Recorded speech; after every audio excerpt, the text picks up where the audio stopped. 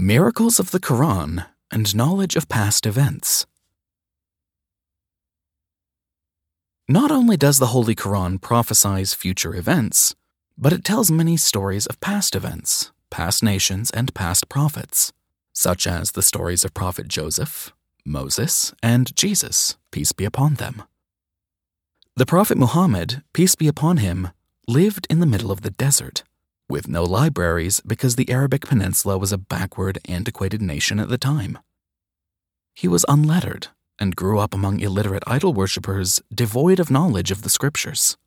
He had no way of reading or conjuring these stories shared in the Holy Quran. That is from the news of the unseen which we reveal to you, O Muhammad. You knew it not, neither you nor your people before this. So be patient. Indeed, the best outcome is for the righteous.